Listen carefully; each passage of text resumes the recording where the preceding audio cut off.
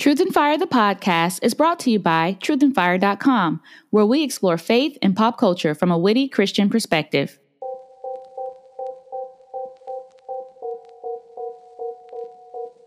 Welcome to another installment of Truth and Fire, the podcast, which picks up where Truth and Fire, the blog, leaves off.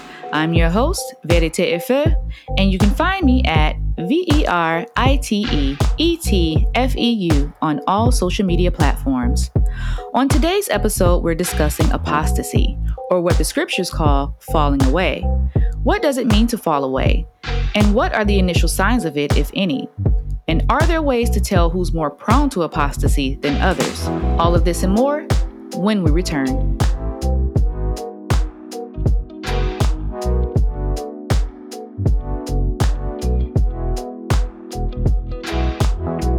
Welcome back. This is episode 15 of Truth and Fire, the podcast. I'm your host, Vérité et Feu, which simply means Truth and Fire en français. Today, I want to explore the concept of apostasy. Thanks to recent and public renunciations of faith by Josh Harris and Marty Sampson, this has been a pretty hot topic in my social media sphere, at least. So I figured I'd take a moment and touch on it today. But first, I want to be sure we're all on the same page. So let's first formally define apostasy, shall we? Okay, according to dictionary.com, also in the Oxford Dictionary, apostasy is the abandonment or renunciation of a religious or a political belief. According to Merriam-Webster, apostasy is an act of refusing to continue to follow, obey, or recognize a religious faith. According to the Spirit of God, in the latter times, some will depart from the faith, giving heed to deceiving spirits and doctrines of demons, speaking lies and hypocrisy, having their own conscience seared with a hot iron, forbidding to marry, and commanding to abstain from foods which God created to be received with thanksgiving by those who believe and know the truth. This is from 1 Timothy chapter 4, verses 1 through 3. So we see that apostasy is definitely an abandonment from the faith, a defection from the faith. And according to scripture, it looks like someone actually giving heed to doctrines that counter God's truth. It looks like people behaving in ways that counter God's truth. As such, I want to be clear that someone becoming an apostate does not merely require them to make a public renunciation of their faith. So where Josh and Marty were fancy with the social media posts and all that stuff to let people know that they're no longer Christian or that they're struggling really badly in their faith, that's not necessarily the case. That doesn't necessarily have to happen. Of course, if they do that, you need to take it for what it is, because if you publicly say you no longer follow Christ, that is denying Christ. But that's not solely what denying Christ would look like. And so I want to get into what the signs of apostasy actually are. So what are some signs that someone is either falling away or has fallen away? So I'm going to do my best to address those based on what the scriptures say.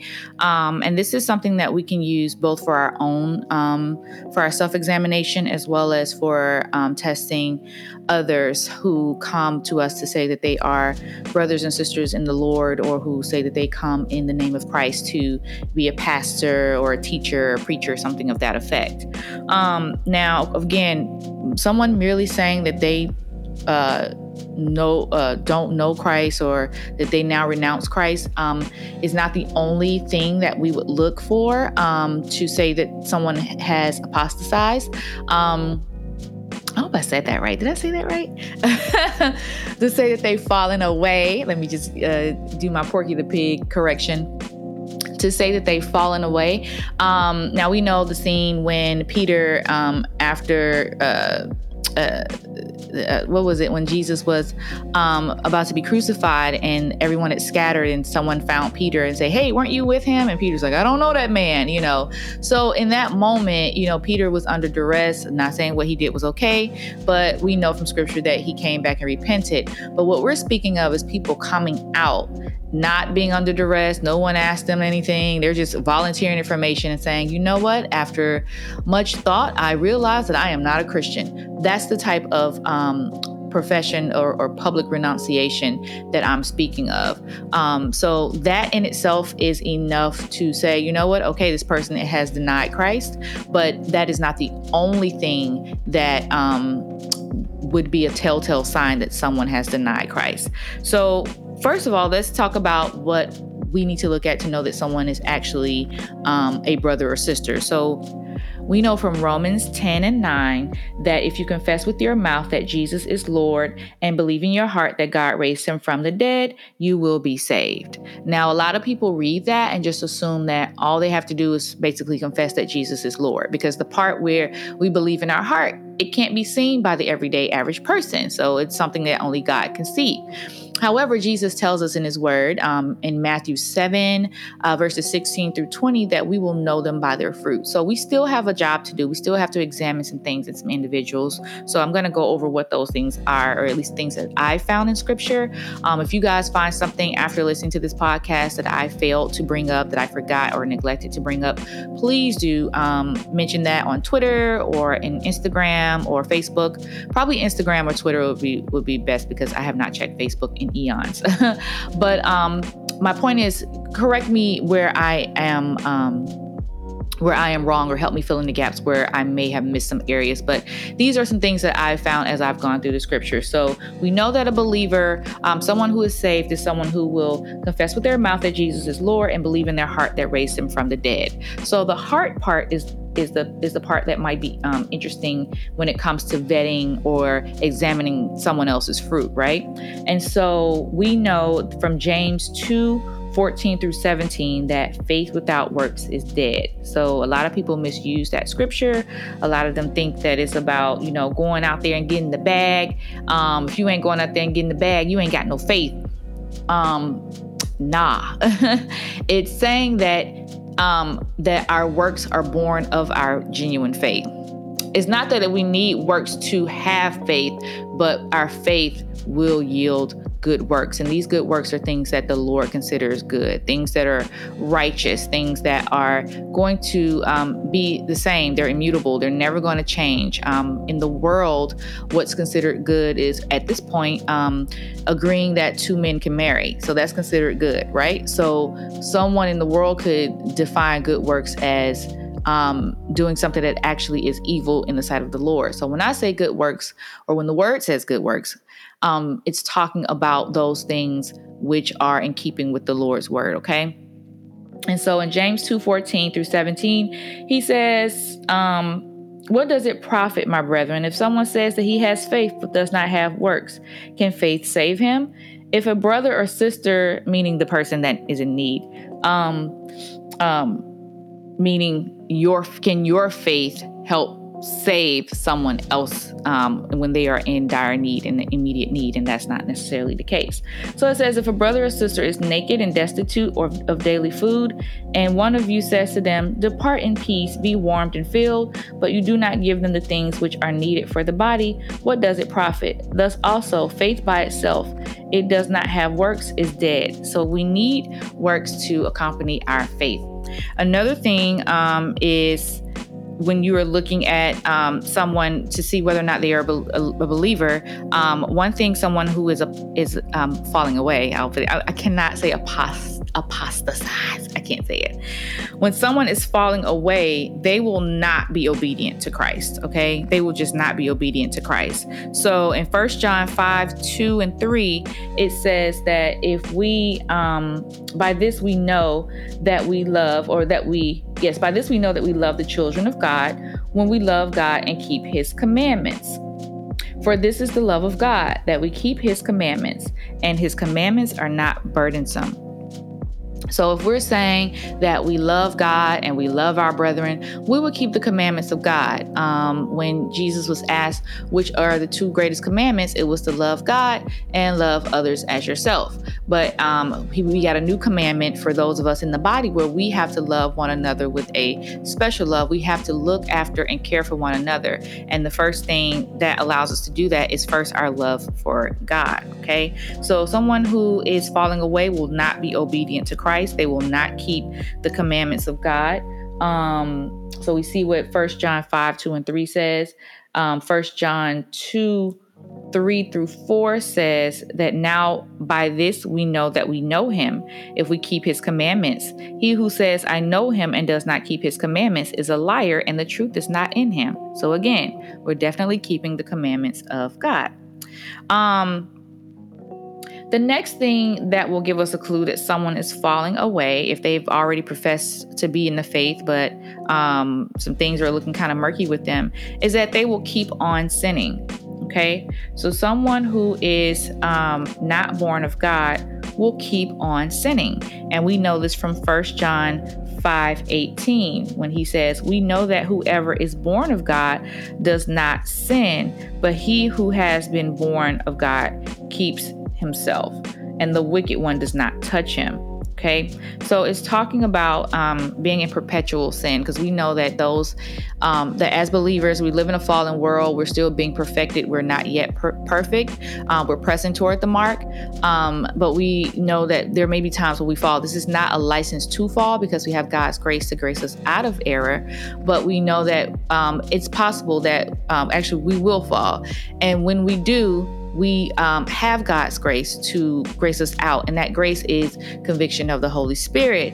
It is the encouragement of our sisters and brothers who are restoring us back to, with gentleness. So we know that at the end of the day, when we are convicted or rebuked, we will hear those rebukes, and we will heed those convictions. So those individuals who are not truly our brothers and sisters in the Lord, or who are falling away from the faith, so to speak, those individuals will keep on sinning. They will not heed any warning. They will not heed any convictions. They don't want to listen to anything anyone has to say. So we have to be leery of that in others as well as in ourselves. We know that Jesus tells us in Luke 6:46, why do you call me Lord and do not what I say? So if we don't do what the Lord says, but we're steady calling him Lord, we don't belong to him truly anyway. Okay. Another test that we can apply to ourselves as well as others who profess to be believers is to test whether or not they will be willing to even admit that they have sinned. So we already talked about the people who are falling away or who have fallen away. They will basically be disobedient to Christ, and they will keep on sinning, and they will even so in the process of keeping on, if they continue to sin, that means that they are not even admitting that they are in sin. Okay, so it says in 1 John 1 John 1 verses 8-10, it says, if we say we have no sin, we deceive ourselves, and the truth is not in us. Okay, going on to verse 9. If we confess our sins, he is faithful and just to forgive us our sins and to cleanse us from all unrighteousness. If we say that we have not sinned, we make him a liar, and his word is not in us. Okay, so we can't be born of God. We can't be truly converted and brothers and sisters rooted in the faith if we are not even willing to admit that we have sinned or have sinned. And so, especially again, if we are not heeding conviction that the Lord convicts us of, if we're not heeding the correction from fellow believers, no matter how it comes, if they're bringing you the truth of God, if there's nothing that they've said that causes you pause to go back and reflect and seek the Lord on whether or not there's any merit, there is some good sign that you are definitely at risk of falling away or have fallen away from the faith.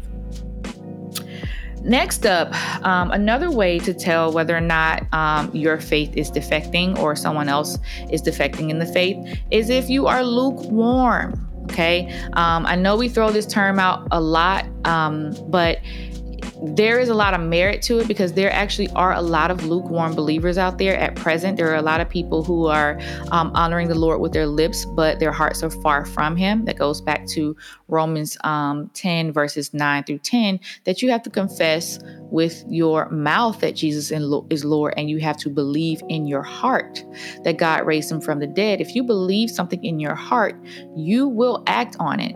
Now, verse 10 goes on from Romans 10:10. It tells us that for with the heart one believes unto righteousness, and with the mouth confession is made unto salvation.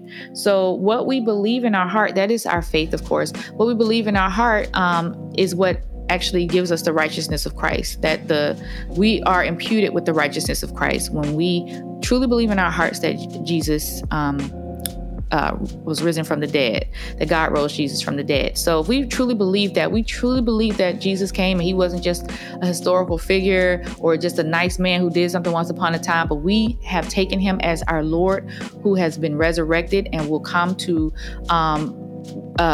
redeem us one day, and will glorify us with him. If we don't believe that, we will not act on that. We will not press toward the mark if we don't truly believe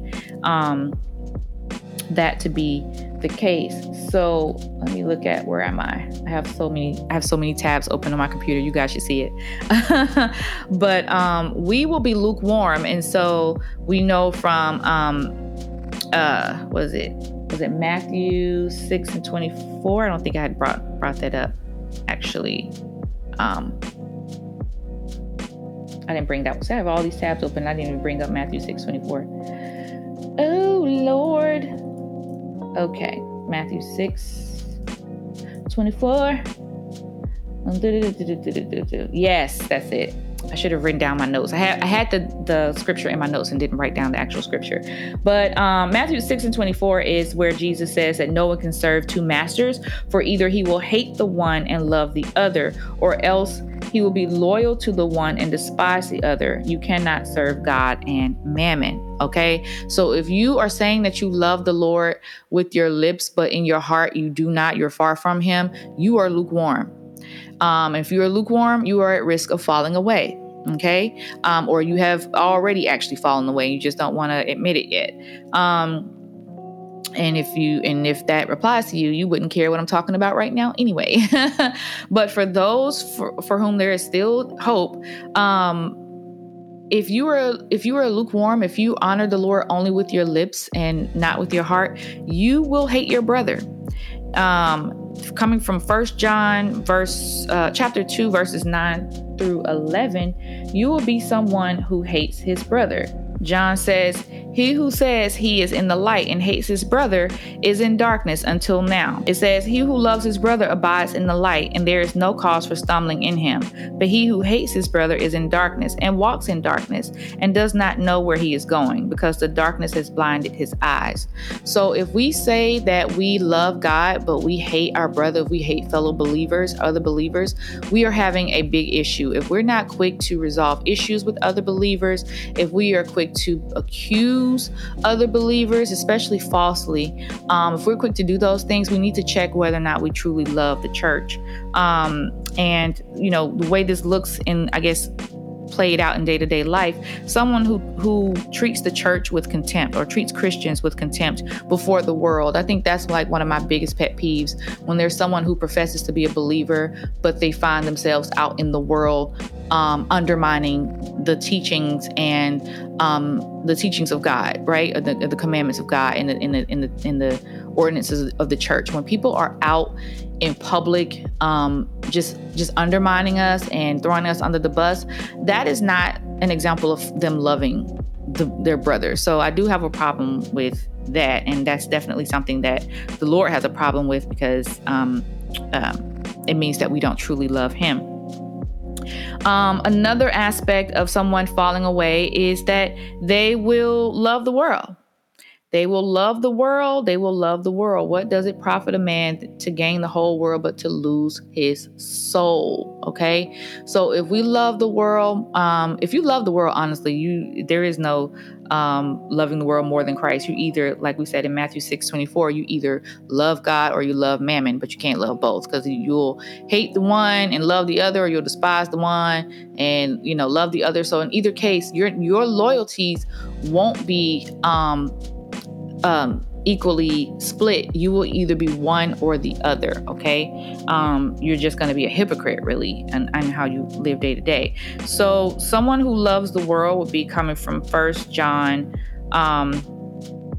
chapter 2, verses 15 through 17. And it says, do not love the world or the things in the world. If anyone loves the world, the love of the Father is not in him. For all that is in the world, the lust of the flesh, the lust of the eyes, and the pride of life, is not of the Father, but of the world. And the world is passing away, and the lust of it, but he who does the will of God abides forever. So that goes back to my earlier point regarding, how the scriptures tell us that if we believe that Jesus came in the flesh, if we believe that the Lord raised him from the dead, it produces righteousness in us. It imputes Christ's righteousness, but it also, because we are now born again, it also empowers us with the grace that we need to deny the temptations of the world, to overcome the things of the world, to overcome the Antichrist spirit, to overcome the worldly lust. So we need, because of course, greater is he who is in us than he who is in the world. And so in order for us to know that we truly belong to the Lord, or that I don't want to say we're not at risk of falling away, because I don't want us to get all super comfortable, but I guess the best way to phrase it is for those of us who are wondering if we might be on the verge of or in danger of falling away, to look at where you are as it pertains to the world. Do you look more like the world and you look like a believer? Do you agree with most things from the world and you agree with the word of God? So those types of things are things that we should look at in scripture. I think it's in Romans. So Romans 12 verses 1-3, it says, I beseech ye, 1 and 2, sorry. I beseech you therefore, brethren, by the mercies of God, that you present your bodies a living sacrifice, holy, acceptable to God, which is your reasonable service. And do not be conformed to this world, but be transformed by the renewing of your mind, that you may prove what is that good and acceptable and perfect will of God. So when we read in verse 1 from Romans 12, when it says, which is your reasonable service, that is the light burden. Okay, that is the easy yoke. So Jesus tells us that his yoke is easy and his burden is light. So our very small requirement in following the Lord is to present ourselves as a living sacrifice, holy and acceptable to God. And that's possible with the help of God. We don't even have to do a lot of heavy lifting. The Lord actually helps us. He works in us to will and to do for his good pleasure, okay? Which is why we have to work out our own salvation with fear and trembling. So we have God's help. We just need to obey what the Lord is having us do, what he's convicting us to do. So someone who was very famous for loving the world in scripture was Demas, right? So we know from 2 Timothy chapter 4, verse 10, when Paul talks about how Demas deserted him and also defected from the faith. He defected from the ministry. He went off and hopped on a ship and left Paul in dire straits. So we need to look at ourselves, whether or not we have a really strong tie to the world, whether or not we hate other Christians. If we're always that person that's going, I can't stand Christians. Christians are so judgmental. If we're that person, it's a good chance that we're holding Christians in contempt because we truly do love the world more. I'm going backwards here. Another thing I talked about earlier is if we say we have no sin, or if we keep on sinning, meaning we're living in unrepentant sin. We refuse to confess our sins. We're unrepentant. We're living in unrepentant sin, and we will not keep God's commandments. So those are some samples or some signs, I guess I should say. I was going to say sample ways. Those are some signs that we are either on the verge of falling away or that we have already. And that's all I have to say about that. So with that said, I want to talk about who's more inclined to fall away. So we've talked about what falling away means. We've talked about what it looks like or what some signs might be that someone is, slipping a little bit and we need to pull them, how we can pull them back and things like that. We've talked about that, or I've talked about that. But I want to talk about now who's more inclined to fall away. We see in 1 John 5:4-5, it says, for whatever is born of God overcomes the world. And this is the victory that has overcome the world, our faith. Who is he who overcomes the world but he who believes that Jesus is the Son of God? Okay. All right. And this is related to Revelation 12:11 that says, and they overcame him by the blood of the Lamb and by the word of their testimony. And they did not love their lives to the death. What do we mean by they overcame him? They overcame the enemy. They overcame the god of this world, which would be Satan. right? So the way that a true believer overcomes the world and overcomes and endures to the end is their faith that Jesus Christ is the Son of God. We see in 1 John 2:16, it says, "For all that is in the world, the lust of the flesh, the lust of the eyes, and the pride of life is not of the Father, but is of the world." So this worldly spirit is a demonic spirit. Going back to 1 Timothy, when it talks about what the Spirit says, expressly says in latter times, people will be given to doctrine of demons, right? Basically doing things that maybe sound good and look good, but are altogether a denial of the truth.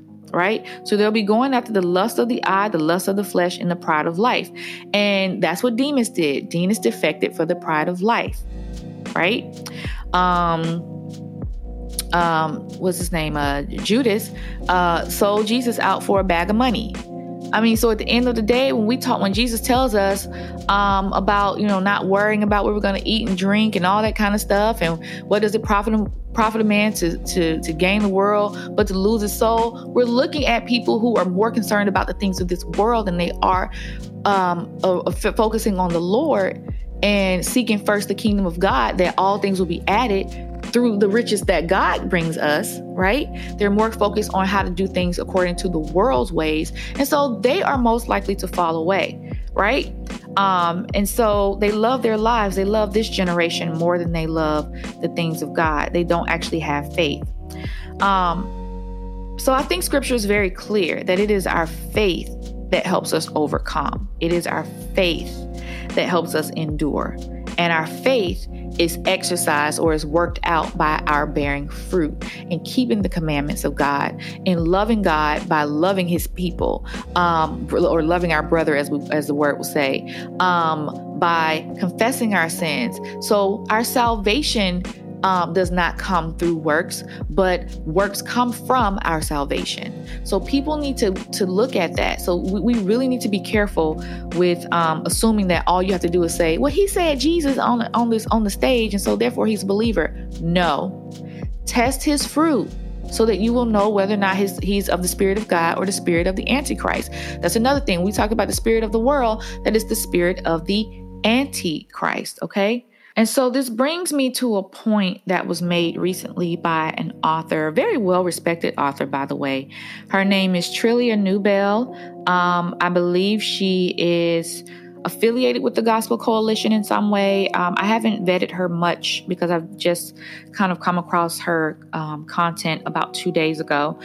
But Trillia looks to be a very well-respected, very mild-mannered, sweet woman in the Lord. She comes across as a very together, professing believer. She's an author, as I mentioned. She's affiliated with the SBC for sure, that I know. I think she's like a director of some sorts. Not necessarily with the SBC, but she's connected to the SBC. So as I mentioned, I need to do more research on her because I pretty much just found out about her after having kind of decided what I was going to talk about for this podcast.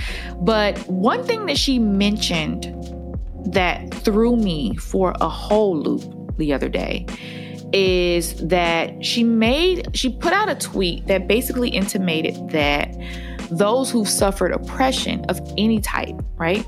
Those who suffered oppression of any type, but it looks to be that she's referring to racial oppression. Those who suffered oppression can be a good resource for learning how to suffer well for Christ. She intimated that overcoming oppression, racially charged or racially motivated oppression, is tantamount to overcoming in Christ. And I wasn't really with it. So in fairness to her, I'm going to read her tweets and I'm going to let you guys take what you will from it. But I'm going to tell you what I took from it and how I responded to her. Okay. So she wrote this back on August 14th, and it says, "Have we seen many African American Christian leaders publicly denounce their faith? I know we've seen some fall into sin and lose ministries, but I'm curious if we've seen or if you've seen this. I've not, but I could be mistaken. And then a second follow-up tweet says, there is a purpose to my question beyond curiosity. I think there's something we can learn from the past oppression of people, learning to persevere in faith and endure in struggle, confusion, pain, and hardship. Twitter is hard for this, and I'll write more soon. So this is what she said. Now, people can argue, oh, you're taking her words out of context, or you're reading too much into what she said. No, this is why I know the way I took her tweets is exactly the way a lot of other people took it in the way that she meant them because of the subsequent commentary that occurred in the comments section or in the replies to her tweet. So you have people like Kyle J. Howard, who a lot of us know to be pretty big on the critical race theory, social justice, Marxist madness. So I'm just going to leave it there. Who else did I see? Jamar Tisby popped up. Who else did I see? I see Jackie Hill Perry right here. She didn't, in her defense, she didn't say anything, but she put out a GIF that basically is like, hey now, like I'm in agreement. Like you might be on to something, sis. Like that's what it looks like. So I'm going to give you guys the room to go look into this for yourself and you make the judgment for yourself. But I'm telling you, as I read the comments, everybody took this tweet the way I took it. It was just a matter of whether or not people agreed with what she had to say. Because people are trying to act like I just misunderstood what she was. No, I didn't misunderstand anything. I didn't misunderstand a thing. I disagreed. And unfortunately, I disagreed. I'm saying unfortunately, but I don't have a problem with it. I don't really care. But I disagreed with someone who's a heavy hitter or very well respected. And so that is not boding well with some people. Okay. So my response to her is, hold on, let me find it. I thought I had it up. These comments are hilarious. People are so messy. People are like, I'm listening. I mean, there is a lot of people in these comments agreeing with her, like, you preaching, sis, and all that kind of stuff. And they're very much coming from the standpoint of social justice and how, white folks oppress so many people. And that's why they, basically they're less inclined to remain in the faith because they are not truly rooted because of white privilege, or white privilege shields them from actually feeling any oppression. And so therefore they don't know oppression. So therefore they're not equipped to endure, like all this madness that was going on, honey. And so my response to her, I put it under her first tweet, is, sis, respectfully, this claim is not only completely asinine, it's demonic. Yes, demonic. To make persevering in Christ about race utterly undermines the gospel. 2, God's redemptive plan calls people from every nation unto him, and only his power keeps us. I pray you would repent of this lie, lest you find yourself publicly denouncing your own faith. For no one born of God can make such a statement in good faith and honestly believe, 1, the Holy Spirit led you to utter it, and 2, it glorifies God. I put it glorious God, but I meant it glorifies God. My last tweet is, we're only seeing the beginning of the great falling away. So don't be so quick to presume who will or won't be next. That's based on 1 Corinthians 4:5, when Paul says, don't be so quick to judge a matter.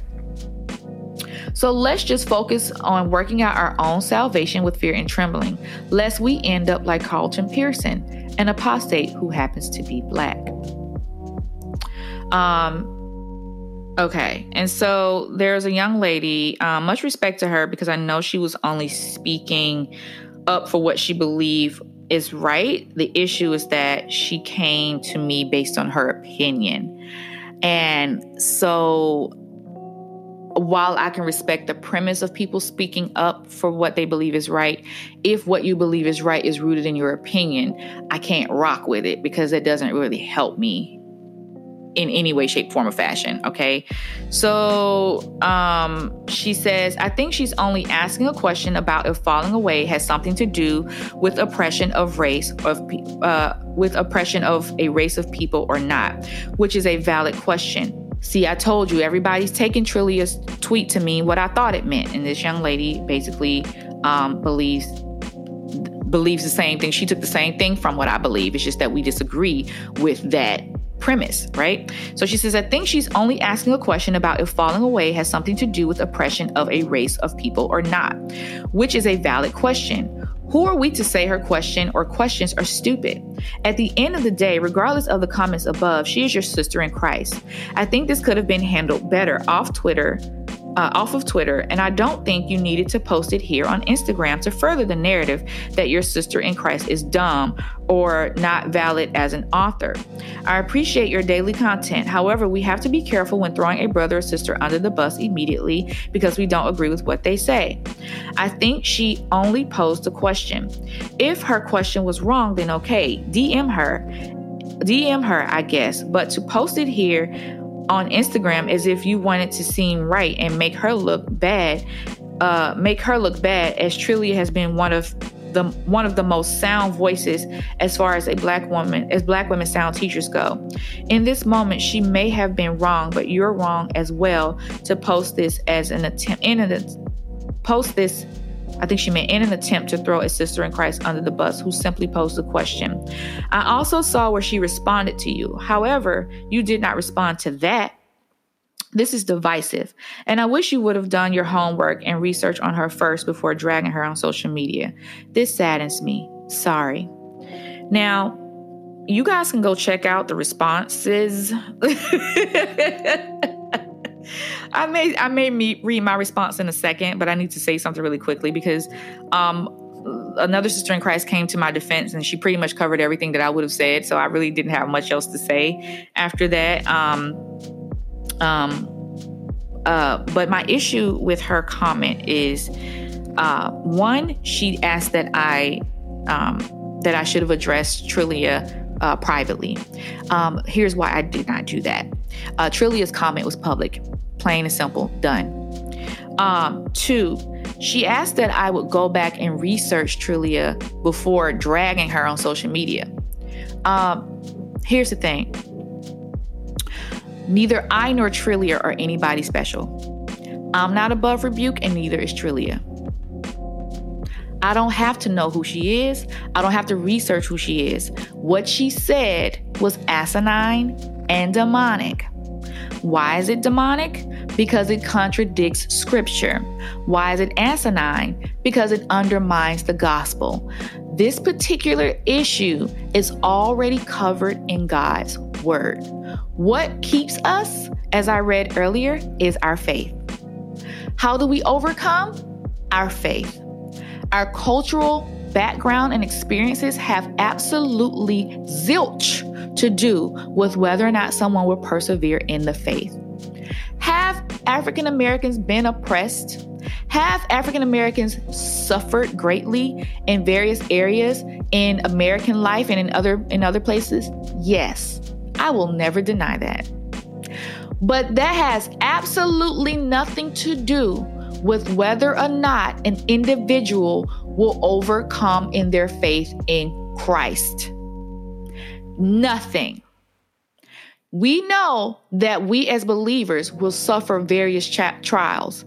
And I think the word does say that we should to not think it strange when we suffer various trials. Some of those trials are persecution because of our faith. Some of those trials are just a function of us being a Christian. People may not actually be directly persecuting us, but because of our faith, we may have to endure certain things because of that, right? And then some things we're just enduring trials because trials are guaranteed. In this life, we will have tribulation, right? So we're going to have tribulation just by virtue of living in a fallen world. And our faith helps us overcome that. Now, if the conversation had been about, a lot of African Americans have overcome oppression because of their faith, That may have been a valid point to make, and we can explore that. But what Trillia did is she came from the other side. She made the causation the experiences of our culture and our race, and then said the resulting outcome would be overcoming in faith, as opposed to our faith allowing us to overcome issues resulting from a fallen world that have caused us to suffer because of our race. You guys understand what I'm saying? She went on the other side and she made the issue about race and not faith. And so for this young lady to tell me that I should have said what I said to Trillia in another setting, offline, I will not. And third of all, this young lady brought what she needed to bring to me, which I can respect. She said what she said to me publicly. So how are you going to try to check me for publicly rebuking somebody and you're trying to rebuke me publicly? That makes absolutely no sense. That makes you a hypocrite, dear. I will never understand that form of correction. I'll never get it. You should have said something to him offline, they say to me online. I don't get it. Okay? So like I said, my response to her and someone else's response to her is very well outlined on Instagram. If anyone cares to go check it out, you may. I'm not really... This podcast isn't about her or this conversation, but I wanted to read her commentary to me because it shows that she understood the tweet to mean exactly what I understood the tweet to mean. And so there are those who are trying to claim that I'm speaking before understanding a matter. Sounds like we got the same level of understanding. So either you out of pocket as well, or I'm not out of pocket at all. It's one or the other. Either you wrong too, or I'm not wrong with this, right? Now, the reason for my use of the term asinine, there are other things I wanted to say. There's things that other people did say. Some people did use less charitable terms. Now, if someone had an issue with me using the term asinine, that's fine. I might even be willing to say, you know what, I shouldn't have said that. I actually don't have a problem with me saying it, but knowing the culture that we're in, yeah. We have to keep in mind that Jesus called Peter Satan because of something that Peter said that was from the Antichrist spirit. So people need to understand that I called the idea asinine. I didn't call Trillia asinine. It was a get thee behind me, Satan, because of the comment. Not that I'm calling her satanic, not calling her demonic. That was a demonic premise to push. That something about our race could teach others how to endure in Christ. Are you crazy? Come on, y'all. Get it together. And so I wanted to bring that up as it ties to this topic about apostasy, because we have so much going on with these doctrines of demons, like the social justice movement that's requiring all white people to apologize for being white. So when you have situations like that, when you can see a trajectory that is trying to demonize a whole group of people that's actually practicing reverse racism, and then you have someone like Trillia come up and say, I wonder if oppression has helped, the oppression that Blacks have endured, that they've overcome, if there are some lessons that we can learn from that. Do you guys see the connection here? Do you guys see the danger there? We're pushing issues about white privilege. We're telling white people that they need to apologize for being white. We're telling them to apologize for the sins of their fathers, which even the Lord does not hold people to, right? And now we have this, which could have been a very innocent curiosity. I'm not saying the intention was evil. I'm saying that it was evil. Right? You step on my toe, it hurts. Whether or not you meant it, it hurts. Whether or not she meant for it to be offensive and to blaspheme, it blasphemed.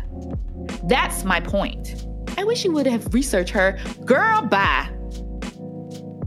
We don't get special treatment up in here. To tell me I should have researched her, that shows you, girl, I can't even get with it. I've spent too much time on this, so let me move on. My overall point is just this. At the end of the day, we are in the last days, and Satan don't play fair. He will come for everybody. He prowls around like a roaring lion, seeking whom he can devour. So I need everybody to get with the program and understand that can include you.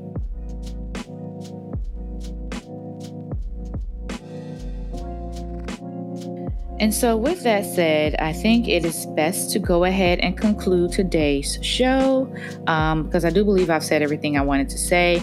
I have provided signs of someone who's not genuinely in the faith, meaning that they could be either falling away, or that they've already fallen away, or they're not actually genuinely in the faith already. And then also just looking at some of the silly notions about how one person would be more prone to fall away than the next. There's nothing that makes anybody more prone to fall away than the next except their lack of faith. That's it. Okay? There is neither Jew nor Greek in the body, okay? Neither slave nor free. So whatever experiences we come to Christ having had in our past, whatever cultural identities we've had, those things do not bear out on whether or not we will be successful in following after Christ, okay? So I need everybody to come in and get with the program, get in God's word. That is the standard by which we live. That is going to give us the rules of engagement. Our philosophies, our thoughts, our curiosities are moot when they contradict God's word, okay? All right, so let me read these two scriptures for my final word. The first scripture is going to come from 1 John chapter 2, verses 18 through 19, the first part of verse 19. And it reads, "Little children, it is the last hour, and as you have heard that the Antichrist is coming, even now many Antichrists have come, by which we know that it is the last hour. They went out from us, but they were not of us. For if they had been of us, they would have continued with us." Okay, that was the first passage. The second is coming from 2 Thessalonians chapter 2, verse 3, and it reads, "Let no one deceive you by any means, for that day will not come unless the falling away comes first, and the man of sin is revealed, the son of perdition." By day, it means the day of the Lord, the return of Christ to redeem his church and to exact the judgments of God on the wicked, okay? And by the son of perdition, it is referring to the Antichrist. So these two verses, these two passages of scripture are very much consistent, okay? So we know that with the falling away, is one of the signs that we will see as part of the end time signs that Jesus told us to watch out for before his return. And we will also see the Antichrist revealed either during or immediately after this great falling away. So that's something that we need to be watching out for as well. I understand that there are some out there who believe that we will be raptured out of here before the Antichrist is revealed. Though that will be pleasant, there's nothing in scripture that actually supports that. And that's just what it is. Don't get mad at me about it. Take it up with scripture. But other than that, I have nothing else. Nothing else to add. So I do thank you guys so much for tuning in. Thank you to those who have been supporting the Truth and Fire shop. Thank you for those who've been supporting me on Patreon. Just thank you for those who've been commenting, encouraging on Instagram, on Twitter. Just thank you guys so much. And I even thank those who take out the time to rebuke me, whether or not I feel like it's according to your opinion or not. I appreciate your willingness to call out things that you find to be a problem, because I will continue to do the same, except I will do mine according to the word of God. And I would hope that you would do the same, or at least begin to. Okay. So thank you guys so much for everything. So much for your support. And that's all I have to say. So thank you for listening.